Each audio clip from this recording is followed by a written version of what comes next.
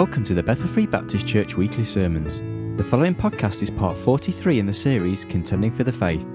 This is the morning service of Sunday the 23rd of May 2010, entitled God, the Holy Spirit, Part 7, and the Bible reading is taken from Acts chapter 6, verses 1 to 7. Here's Pastor Larry T. Curtis. If you'd like to open your Bibles this morning, let's open to start with to the book of Acts, chapter 6. And while you're turning there, again, as we continue in our series of contending for the faith, the fundamentals of that faith that we're contending for and the fundamental teachings that we're looking at right now are those concerning God the Holy Spirit. And of course, as we have been looking at the practice of the Holy Spirit, we've looked at that practice that relates to conversion, which is the baptism of the Holy Spirit. And we've been looking these past few sermons at the practice that relates to control, which is the filling of the Holy Spirit. And that's where we're going to be directing our attention back to again this morning. We saw, first of all, in this matter of the filling of the Holy Spirit, that it is a command to be filled. It's not something that we can decide whether we want to or don't want to or should or shouldn't. We choose to either obey or disobey. It is a command from our Lord to be filled. And then we saw, secondly, that we looked at the control of those that are filled. That that's what it's really all about, is God having absolute control of our lives. And of course, it's not us getting more of God, but it's God getting more of us. And that's what the filling really is focused upon. And so we've been looking at the consequences of being filled. And of course, we covered all of the purposes, and I think that's so vital and so important because, again, I remind you once again that Jesus Christ Himself was the one that promised that He was going to send the Holy Spirit, the Comforter, the Paraclete, that it was imperative for Him to go away so that He could send this one. Because if He didn't go, then the Holy Spirit would not be able to come, of course, we know, to indwell us. We've looked at all of those different things that His purposes were for, that Jesus Himself spelled out. I remind you of those as we turn our attention back to these passages this morning, that we saw that Jesus had said the Holy Spirit would be coming for the transferring of Christ's work, not from just His one body, but to each and every believer. For His tendency, His taking up resident within the believer. And of course, we know that when that takes place, that it's His presence within us that seals us to the day of redemption until our Lord comes back for us again. For the teaching of God's Word. It's impossible to understand this book with just a carnal, fleshly mind. You can't understand spiritual things in the physical. We find that it's also said He was coming for the testifying of Christ. That's one of the great empowerments that He brings into our lives, is that being able to testify of the Lord Jesus Christ, and through that, the transforming of sinners. Nobody's ever been saved without the Holy Spirit moving and convicting and allowing them to see their need and drawing them to the Lord. And of course, for the transmitting of all truth. Once we are saved, it's only by the Holy Spirit that He teaches us. And of course, in the process, He always targets Christ's glory, not His own. He seeks to see Christ glorified in everything that He does. And of course, as we began to remind ourselves of those things, we looked into the Scripture, and we began last week looking at the consequences of being filled. And as we looked there, we looked first of all into, of course, Luke chapter 4, where Jesus Christ Himself, before that He went up on the mount for the time that Satan came to tempt Him, that we find that the Bible taught us very clearly that Jesus Christ was full of the Holy Ghost.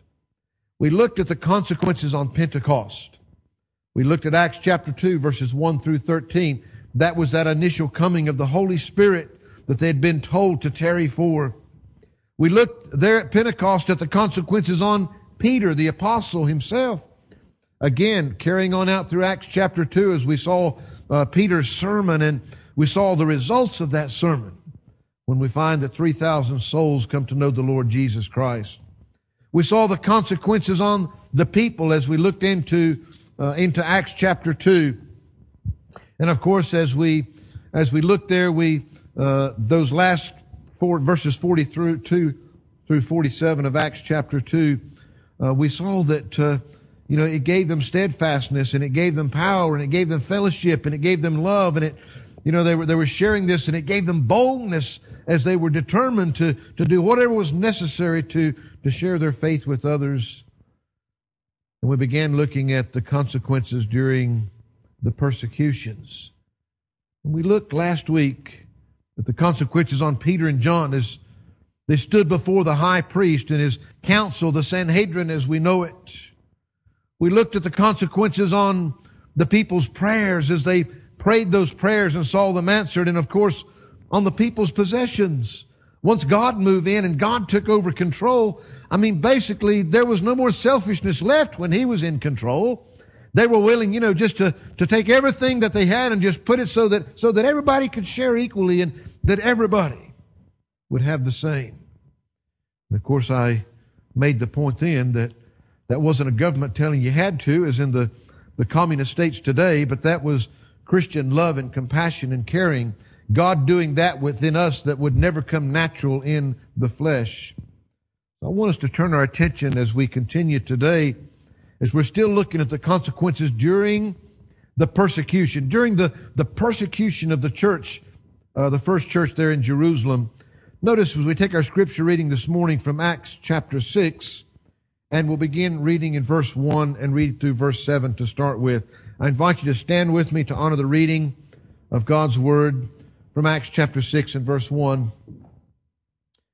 And in those days when the number of the disciples was multiplied, we've seen a lot of that taking place, there arose a murmuring of the Grecians against the Hebrews because their widows were neglected in the daily ministration. Then the 12 called the multitude of the disciples unto them and said, It is not reason that we should leave the word of God and serve tables. Wherefore, brethren, look ye out among you 7 men of honest report, full of the Holy Ghost and wisdom, whom we may appoint over this business. We will give ourselves continually to prayer and to the ministry of the word. The saying pleased the whole multitude. And they chose Stephen, a man full of faith and of the Holy Ghost, and Philip, and Prochorus, and Nicanor, and Timon, and Parmenas, and Nicholas, a proselyte of Antioch, whom they set before the apostles. And when they had prayed, they laid their hands on them, and the word of God increased, and the number of the disciples multiplied in Jerusalem greatly, and a great company of the priests were obedient to the faith. Father, we thank you again, Lord, for this time that we can have together. We pray for your touch, for your anointing, for you to undertake, Lord, for you to help as we look at this important subject, because, Lord, we realize that everything from your word is important. Father, as we look today, we realize that if we're to gain anything, it must come from you. In Christ's precious and holy name we pray. Amen and amen. So God was blessing the church so much. And we've seen where they were being saved by the thousands. But there within the church, we find that there was some discord started to slip in. Now, there's a couple of things, and I'm going to just point a lot of these things as we go, because there's a lot of scriptures. And remember, my aim is this. I'm trying my very best to be gracious and loving to our brothers and sisters in Christ that would disagree on this subject. And some of you may not ever even agree with everything that I say about it. But I'm also trying to be simple and plain and firm. And what I've challenged you is that we are looking at this point, as we look at the consequences, we saw what Jesus Christ said that the Holy Spirit was coming for. Now we're looking at what happened through the book of Acts, which is that great transitional book from the Old Testament to the New, the Acts of the Apostles that were literally working under the power of the Holy Spirit. And so I've often wondered if maybe it wouldn't have been more appropriately titled the Acts of the Holy Spirit instead of the Acts of the Apostles. Just as often we look at the revelation of John when it was really the revelation of the Lord Jesus Christ. But the truth is that as we look here, that we see mighty things that are beyond man's control that are taking place. They were instructed to wait for the Holy Spirit because they were not going to be able to accomplish the task without it. And we see a lot of things happening, and our purpose now is looking at every instance in this book, which is the only book of the Bible where that we find this filling of the Holy Spirit being literally accredited to certain people and certain things. We certainly find as we look into the churches, we find some of the results as we look into some of the fruits of the spirits and those things that are there. But what does the Bible say took place? Because there's so much teaching about today that is contrary one to the other. And we said in the first instance that, of course, many of these are all brothers and sisters in Christ. It's not a question of their salvation, but it's a question as we look here, I've challenged you, just look at what the Word of God says. Let the Scriptures interpret themselves. Let the Scriptures interpret your emotions. Let the Scriptures interpret your experiences, because people believe things because they've experienced it, and folks, that's real to them. That doesn't mean that that's the way that they should interpret the Scriptures. Don't let your emotions and experiences interpret what God's Word says. You let God's Word interpret those things in you. We find as we look in this passage here in the church, as this grew, there was problems, there was murmurings because a lot of the people's needs weren't being met in the way that they should be.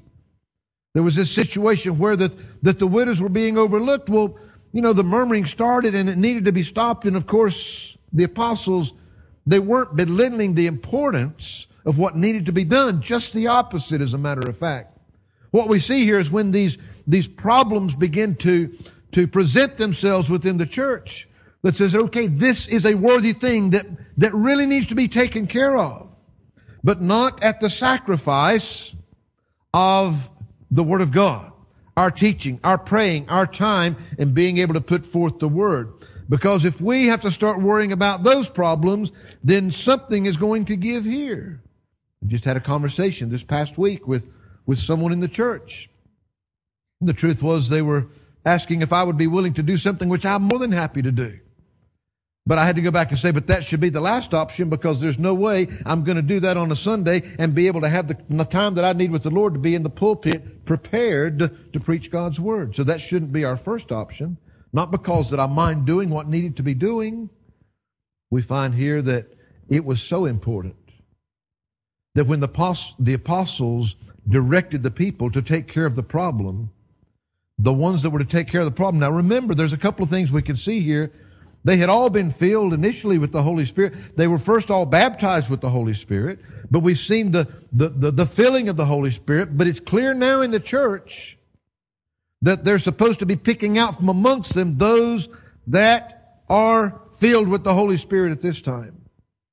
It is vital and important that even in these day-to-day needs that needs to take place in the church, these practical needs, that they needed spiritual people that were full of the Holy Spirit, that were under the control of God, not under themselves, that those needs would be met. So it's not actually belittling the office of the deacon here in his service. It's actually lifting it to the point that it should be those that are spiritually in tune with God, that God has control of their lives, and that God is able to accomplish what He wants to do through them. But that's how the need was going to be met, was by using those that had been filled with the Holy Spirit in their midst to accomplish that work. Then we find that if you read on down in this passage, notice what happens beginning in verse 8. It says, and Stephen, full of faith and power, did great wonders and miracles among the people. Then there arose certain of the synagogue, which is called the synagogue of the Libertines and Cyrenians and Alexandrians, and of them of Cilicia and of Asia disputing with Stephen. They were not able to resist the wisdom and the spirit by which he spake. Now notice, we find that the problem first begins because God was working through Stephen. Full of faith and power, did great wonders and miracles among the people. God was doing wondrous things through this deacon. But that upset some people. But notice that it said in verse 10, they were not able to resist the wisdom and the spirit by which he spake. And they suborned men which said, we have heard him speak blasphemous words against Moses and against God. And they stirred up the people and the elders and the scribes and came upon him and caught him and brought him to the council and set up false witnesses. They were getting good at this because they had just recently had plenty of experience with the Lord Jesus Christ himself. There was absolutely no way that they could bring this man to trial honestly. And so they're setting up the false witness which said, this man ceaseth not to speak blasphemous words against this holy place and the law. For we have heard him say that this Jesus of Nazareth shall destroy this place and shall change the customs which Moses delivered us. And all that sat in the council, looking steadfastly on him, saw his face as it had been the face of an angel. Now, how many of you, honestly, if you're out there and you're doing God's work, and God's doing wondrous things through you, miraculous things. And then here's all these jealous people that come along and they start accusing you of all these wrong things, and you get drug in before the council, and then they start setting up false witnesses and lying about you. And you're going to sit there and look like an angel. Why? Folks, because of the spirit that was within him. That was not natural for any human being to be in those circumstances, that even those looking at him, wow, they think they're looking at an angel. Because God was in control of this deacon that was filled with the Holy Spirit. And of course, we find that Stephen's words, his message to the high priest and his council, are recorded for us here in chapter 7, verses 1 through 53. And for the sake of time, and that's not our main purpose this morning, you can read that sermon that was put forth, but he literally goes right back and he starts with Abraham and Isaac and Jacob, and he brings them through Joseph, and he brings them through all of their captivity in Egypt, and he brings them through Moses and their deliverance, and God himself bringing his commandments to them, their 40 years in the wilderness. He goes through all of these things, bringing them, of course, to David and the promises that came through that, and Solomon and the building of the temple. And notice what he says, picking up in verse 48, howbeit the Most High dwelleth not in temples made with hands, as saith the prophet. Heaven is my throne, and earth is my footstool. What house will you build me, saith the Lord? Or what is the place of my rest? Hath not my hand made all these things? Ye stiff-necked and uncircumcised in heart and ears, ye do always resist the Holy Ghost. As your fathers did, so do ye. Which of the prophets have not your fathers persecuted? They have slain them which showed before of the coming of the just one, of whom ye have been now the betrayers and murderers, who hath received the law by the disposition of angels, and hath not kept it.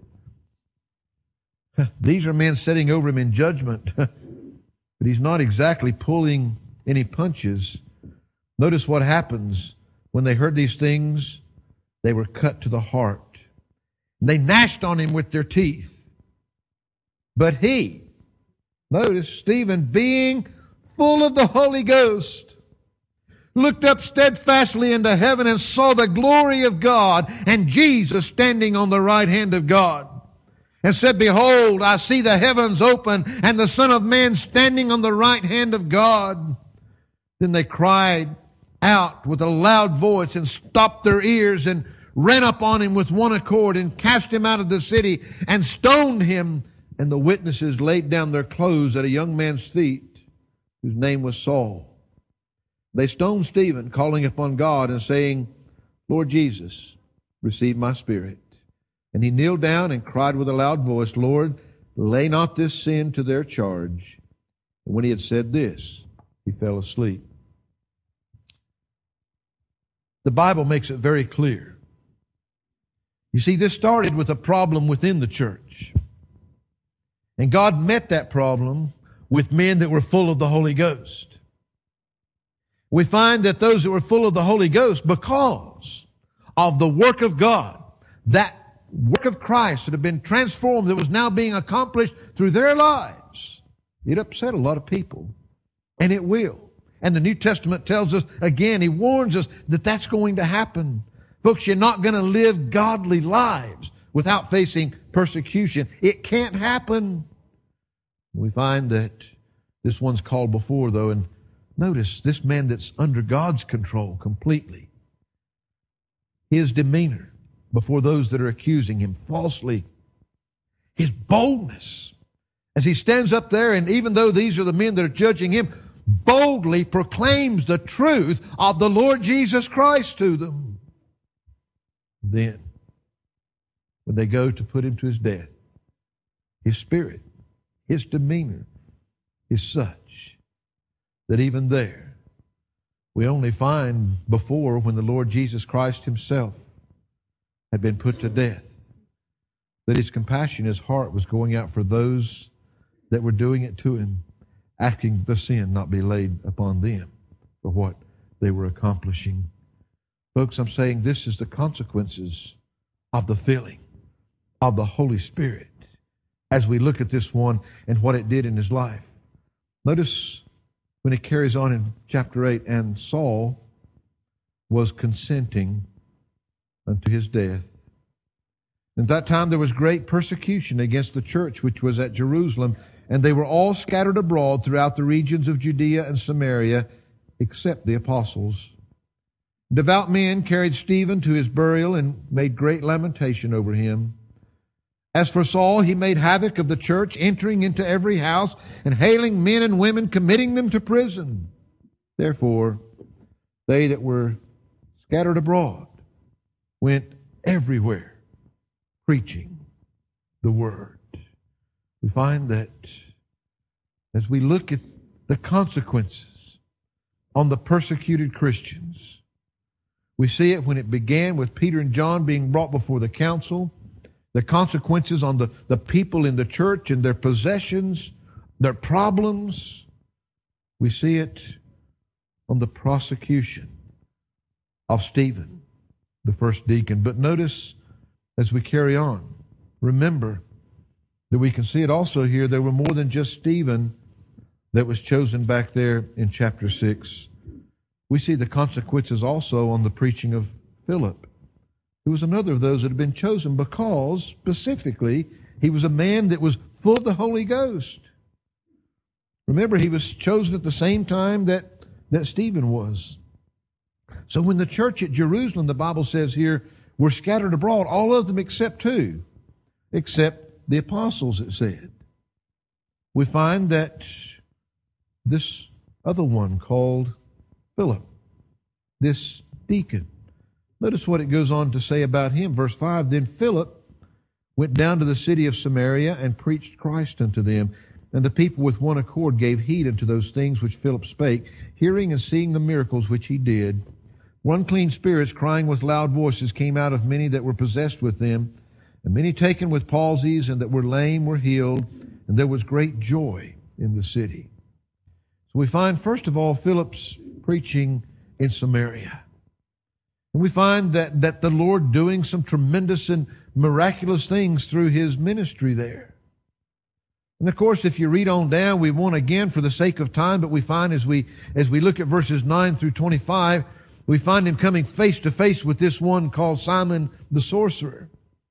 That's important there because Simon the sorcerer is the one that had been committing magic in their midst and had the people under his control, not because of what God was doing, but because of what he was doing with his black magic, if you would.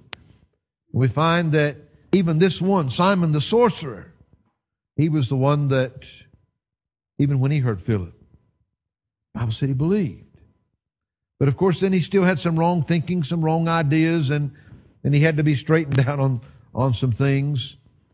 But of course, during this transition period, the Lord is, remember, using the apostles as the foundation upon which he is building his church. And we see the need of the apostles' ministry because even here, even though these people had believed under Philip, and this is not going to be the focus, but it's important to note, they had believed under Philip, who was preaching, who was performing miracles, but they were not able to receive the Holy Spirit until the apostles, Peter and John, came to them, that they were then able to receive that same Holy Spirit. And the Bible says that Peter and John did come down to Samaria, and the people did receive the baptism of the Holy Spirit. Of course, nothing is said there about the filling of the Holy Spirit, but it came upon them as it had them in the early days. Now, you also find, of course, a passage that we look at many times there during baptismal services, picking up in verse 26 and reading down through verse 40. Philip's preaching to the Ethiopian eunuch. And of course, again, remember, Philip is a deacon, a representative. The church itself, they don't have a building to meet in anymore because they've been scattered abroad because of the persecutions, but he is one of the representatives of that church at Jerusalem, and God is still using him, even though he's not inside of a building with four walls upon it. And he reaches out to this Ethiopian eunuch. So we find that during the persecutions of the church, when it looked like that the church was literally being ripped apart and destroyed, that God was doing great things through the work of the Holy Spirit, and we see the consequences, and I challenge you to show me here the consequences of the filling of the Holy Spirit were those things that fulfilled what Jesus Christ said. You see, the focus can get wrong. Now, as we look there, I want you to notice, fifthly, the consequences on Paul. Recall that we just read there a few moments ago that there was that one called Saul, right there at Stephen's execution, who consented to what was going on. We find him again here in chapter 9. We find him persecuting the church. And Saul, yet breathing out threatenings and slaughter against the disciples of the Lord, went unto the high priest and desired of him letters to Damascus, to the synagogues, that if he found any of this way, whether they were men or women, he might bring them bound to Jerusalem. And of course, we find that that was the journey that he was headed out on his way to Damascus, to destroy some more Christians. When we find that it says, and as he journeyed, he came near Damascus, and suddenly there shined round about him a light from heaven. And he fell to the earth and heard a voice saying unto him, Saul, Saul, why persecutest thou me? And he said, Who art thou, Lord? And the Lord said, I am Jesus, whom thou persecutest. It is hard for thee to kick against the pricks. And he, trembling and astonished, said, Lord, what wilt thou have me to do? And the Lord said unto him, Arise and go into the city, and it shall be told to thee what thou must do. And of course, we find that he obeys what he's told to do. Notice down in verse 17. Of course, Paul is blinded by this at the time. Verse 17, though, he says, And Ananias went his way and entered into the house, putting his hands on him, said, Brother Saul, the Lord, even Jesus, that appeared unto thee in the way as thou camest, hath sent me, that thou mightest receive thy sight and be filled with the Holy Ghost. Now something's changed. Every instant up to this point, who's been present for someone to receive the Holy Spirit? One of the apostles. Here is one that's about to become apostle, and Ananias is not an apostle, is he? But suddenly he's the one that God is using here now, for the first time that we have recorded in Scripture. And immediately there fell from his eyes, as it had been, scales, And he received sight forthwith, and arose and was baptized. And when he had received meat, he was strengthened. Then was Saul certain days with the disciples which were at Damascus, and straightway he preached Christ in the synagogues, that he is the Son of God. But all that heard him were amazed, and said, Is not this he that destroyed them which called on his name in Jerusalem, and came hither for the intent that he might bring them bound unto the chief priest? But Saul increased the more in strength, and confounded the Jews which dwelt at Damascus, proving that this is very Christ. And after that many days were fulfilled, the Jews took counsel to kill him. For their laying await was known of Saul, and they watched the gates day and night to kill him. Then the disciples took him by night, and let him down by the wall in a basket. When Saul was become to Jerusalem, he essayed to join himself to the disciples, but they were all afraid of him, and believed not that he was a disciple. Barnabas took him and brought him to the apostles, and declared unto him how he had seen the Lord in the way, and that he had spoken to him, and how he had preached boldly at Damascus in the name of Jesus. And he was with them coming in and going out at Jerusalem, and he spake boldly in the name of the Lord Jesus, and disputed against the Grecians, but they went about to slay him. Which when the brethren knew, they brought him down to Caesarea, and sent him forth to Tarsus. Then had the churches rest throughout all Judea and Galilee and Samaria, and were edified, and walking in the fear of the Lord and in the comfort of the Holy Ghost were multiplied. We find that here it's the Holy Spirit that is working on the life of this one that was as big an enemy in a day that the church had. His whole purpose was to destroy the Christians and to destroy the church. And yet we find that it was him that was first saved, that then was filled with the Holy Spirit, that again, immediately the Bible says he began to preach in the synagogues, to proclaim the Lord Jesus Christ. We find that this same Paul, along with Barnabas, is the same one that if you look over into chapter 13, notice the Holy Spirit is still working there when he says, Now there were in the church that was at Antioch certain prophets and teachers, as Barnabas and Simeon that was called Niger, and Lucius of Cyrene, and Manaen, which had been brought up with Herod the Tetrarch, and Saul. As they ministered to the Lord and fasted, the Holy Ghost said, Separate me, Barnabas and Saul, for the work whereunto I have called them. When they had fasted and prayed and laid their hands on them, they sent them away. So they, being sent forth by the Holy Ghost, departed unto Seleucia, and from thence they sailed to Cyprus. When they were at Salamis, they preached the word of God in the synagogues of the Jews, and they had also John to their minister. When they had gone throughout the isle of Paphos, they found a certain sorcerer, a false prophet, a Jew, whose name was Bar-Jesus, which was with the deputy of the country, Sergius Paulus, a prudent man who called for Barnabas and Saul and desired to hear the word of God. But Elymas the sorcerer foresaw in his name by interpretation, withstood him, seeking to turn away the deputy from the faith. Then Saul, who is called Paul, notice, filled with the Holy Ghost, set his eyes on him, and said, O full of all subtlety and all mischief, thou child of the devil, thou enemy of all righteousness, wilt thou not cease to pervert the right ways of the Lord? And now behold, the hand of the Lord is upon thee, and thou shalt be blind, not seeing the sun for a season. And immediately there fell on him a mist and a darkness, and he went about seeking some to lead him by the hand. Then the deputy, when he saw what was done, believed, being astonished at the doctrine of the Lord. Now when Paul and his company loosed from Paphos, they came to Perga in Pamphylia, and John departed from them, returned to Jerusalem. We see here them working under, again, the power of the Holy Spirit. The Word of God spells out specifically, of course, not only was it the Holy Spirit that was working in them to get them there in the first place, but when he came up against the sorcerer, it was the filling of the Holy Spirit that he was able to stand and he was able to face him. He was able once again to boldly just look him in the face and proclaim forth the truth of God. You find that it was because of the God that was working through him.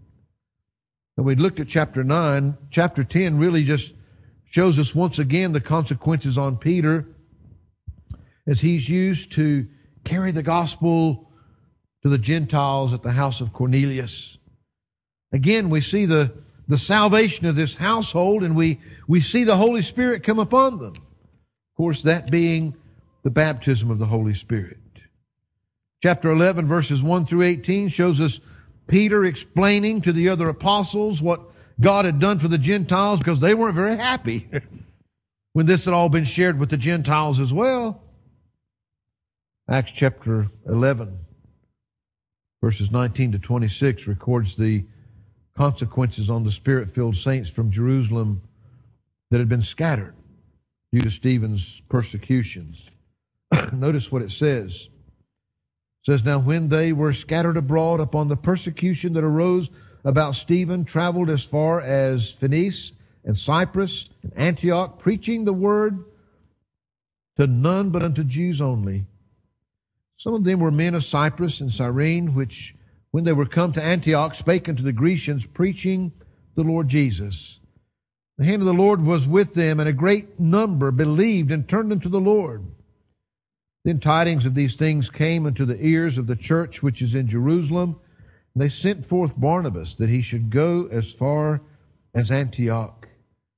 Who when he came, he had seen the grace of God, was glad, and exhorted them all that with purpose of heart they would cleave unto the Lord. For he was a good man and full of the Holy Ghost and of faith, and much people was added unto the Lord. Then departed Barnabas to Tarsus for to seek Saul. When he had found him, he brought him into Antioch. It came to pass that a whole year they assembled themselves with the church and taught much people. And the disciples were called Christians first in Antioch."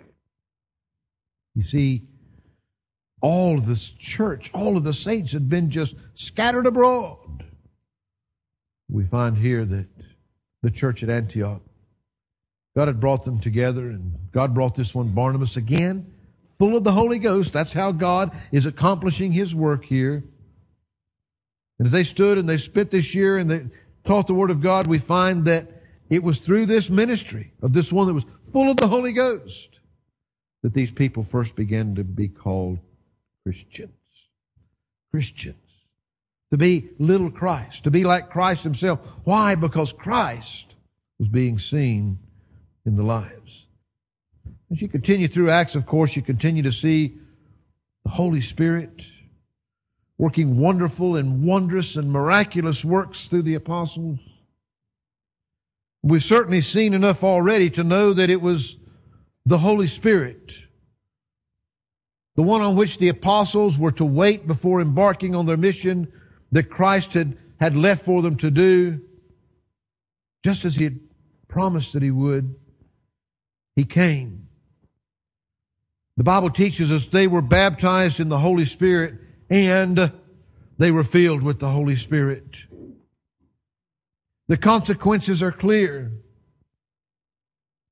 Now, so many times it's easy to get focused on the side issues. When we look at all that's taken place here in the book of Acts, so many gets their focus upon this gift of languages, of tongues. That was certainly something that was real. It was something that was of God, not of man. It was something that was used of God to accomplish the very purpose for which He'd already promised and said that the Holy Spirit was coming. But the purpose of the Holy Spirit was not that people would be gifted with languages. It wasn't to be evidenced by that. That was not the focus at all. That just happened to be a tool that was being used to accomplish the purpose. The greatest result that I see in the Word of God from the gift of languages, and yes, it was used as a sign to the Jews. It was a fulfillment of the prophecy of the book of Joel. The greatest miracle of it was all of these people being able to hear the gospel of the Lord Jesus Christ in their own language. Why? Because, folks, how can they believe unless they hear? Paul makes this so clear in Romans chapter 10 after giving those wonderful verses that we use so many times in leading others to Christ. Somebody's got to tell them, for faith cometh by hearing, and hearing by the word of God.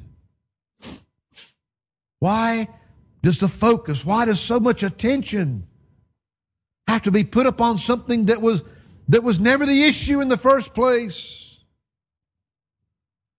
That's not our subject today, and 1 Corinthians chapters 12 through 14 will give you great insight into the gifts and the importance of them. How that God gives them. And God's teachings concerning those gifts. Don't get your focus wrong even there. He teaches that everyone, all of them, have been baptized by the Holy Spirit, but not all of them speak with tongues. He teaches them that it's the very least of the gifts that God has given to them. There's all these things that are so important. Why the focus upon something? Why? Because it can so easily be such a showboat. And I've seen people so hurt and even destroyed by that. I love my brothers and sisters in Christ. But I'm challenging you today, look at what God says and interpret whatever is going on in your life. Interpret it by God's Word. But by the same token, Christians, I've said before, don't try to put God in some kind of a little box to act the way that you want Him to act, to do things the way that you want Him to do it in your orderly little fashion. God is a God of order. And He should be reverenced in all things. But God can do anything He wants to do. But He doesn't do it just to put on a show. He doesn't do it just to entertain. He doesn't do it just so somebody can have a whopping good time. His purposes are the same with the Holy Spirit that they've always been. That's that Jesus Christ might be magnified and glorified, that souls could be saved. Let God do. I don't care if it doesn't feel comfortable. If God wants to do things through you that will glorify the Lord Jesus Christ, let Him do it. Don't get sidetracked on the issues that are not important. Don't let these experiences somehow guide how that you're going to understand the Word of God, but let the Word of God always be your guide and your source for judging all of these things. Now that I've totally lost my place in my notes, can I just say kindly and at the same time firmly that as we've looked at these passages that God has given us, as we've noted the consequences that are recorded in every instance that came as a result of the filling of the Holy Spirit, folks, in every case, we see that which is in perfect accord with the very purposes that Jesus Christ gave us in His reasons for sending the Holy Spirit. Even in this, which granted is a transitional book, the New Testament was still being written. God was having to use His apostles, and He was having to prove who they were because you didn't have the Word of God yet. The church didn't have it written down. And so He had to do some wonderful things through them. God hasn't changed. God can do wonderful and exciting and miraculous things through you. But it'll always be for His purpose, not so you can be shown how spiritual you are. As a matter of fact, these kind of sign gifts and things that are a thing in the past, I've seen them destroy more than I've helped. I've seen people's spiritual lives absolutely shattered because they were so belittled by others because of them. God has given us His Word. We have the New Testament to take our stand upon. We find no disagreement in God's Word.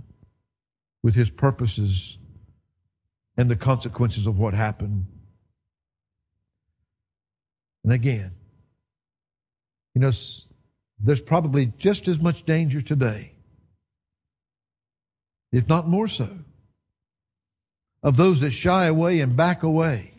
And we will look at a few things, not this morning.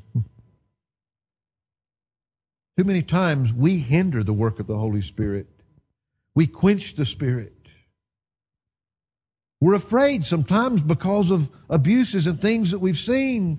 And if there's one thing we've been trying to grasp these last few weeks, we need God to take control. To take control of our lives individually and to take absolute control of this church if we're to see His work accomplished. That's the only way that it'll ever be. We can become such professional Christians that we just write Him out of the picture because we've got it all figured out already. We need Him to rend the heavens. We need God to move in our midst. We need Him to have control. Starting in this pulpit and right through every one of you here today and those that are not here.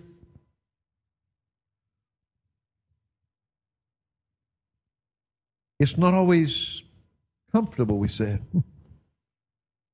when God starts doing what He wants to do. Folks, we're not here to be comfortable today. I've already said we're not here to be entertained today. We're here to worship, to magnify, to glorify Him, that His work might be accomplished. We need God to rend the heavens for us. We need God's power amongst us in our testimonies, in our ministry. We need Him to work amongst us in His own way, in His unlimited power, no matter what He does. And how He does it. It will never, ever disagree with His word. It will always be in agreement. We need desperately to know today, each and every one of us, without any doubt that you've been baptized in the Holy Spirit. That can only come through repentance and faith in the Lord Jesus Christ and His finished work. That's the only way that the Holy Spirit can baptize you into the family of God, into the church that one day will be presented as a perfect bride for the Lord Jesus Christ. Today, do you know that with certainty? And Christians, God needs control of our lives. God wants to control our lives. And if His work is to be accomplished, which is why He sent Him in the first place, He must control our lives.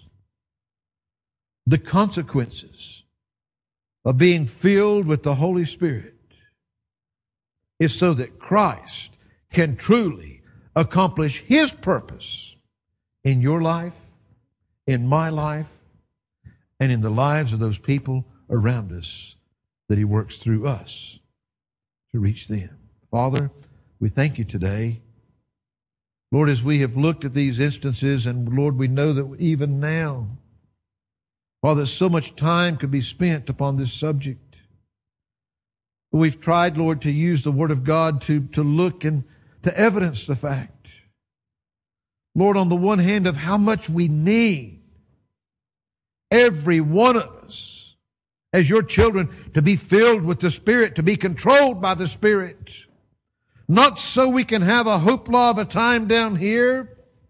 Not so we can show others how spiritual that we might be. But Father, just as we see Your work being accomplished in Scripture, that You might be able to accomplish through us the work that You want to accomplish.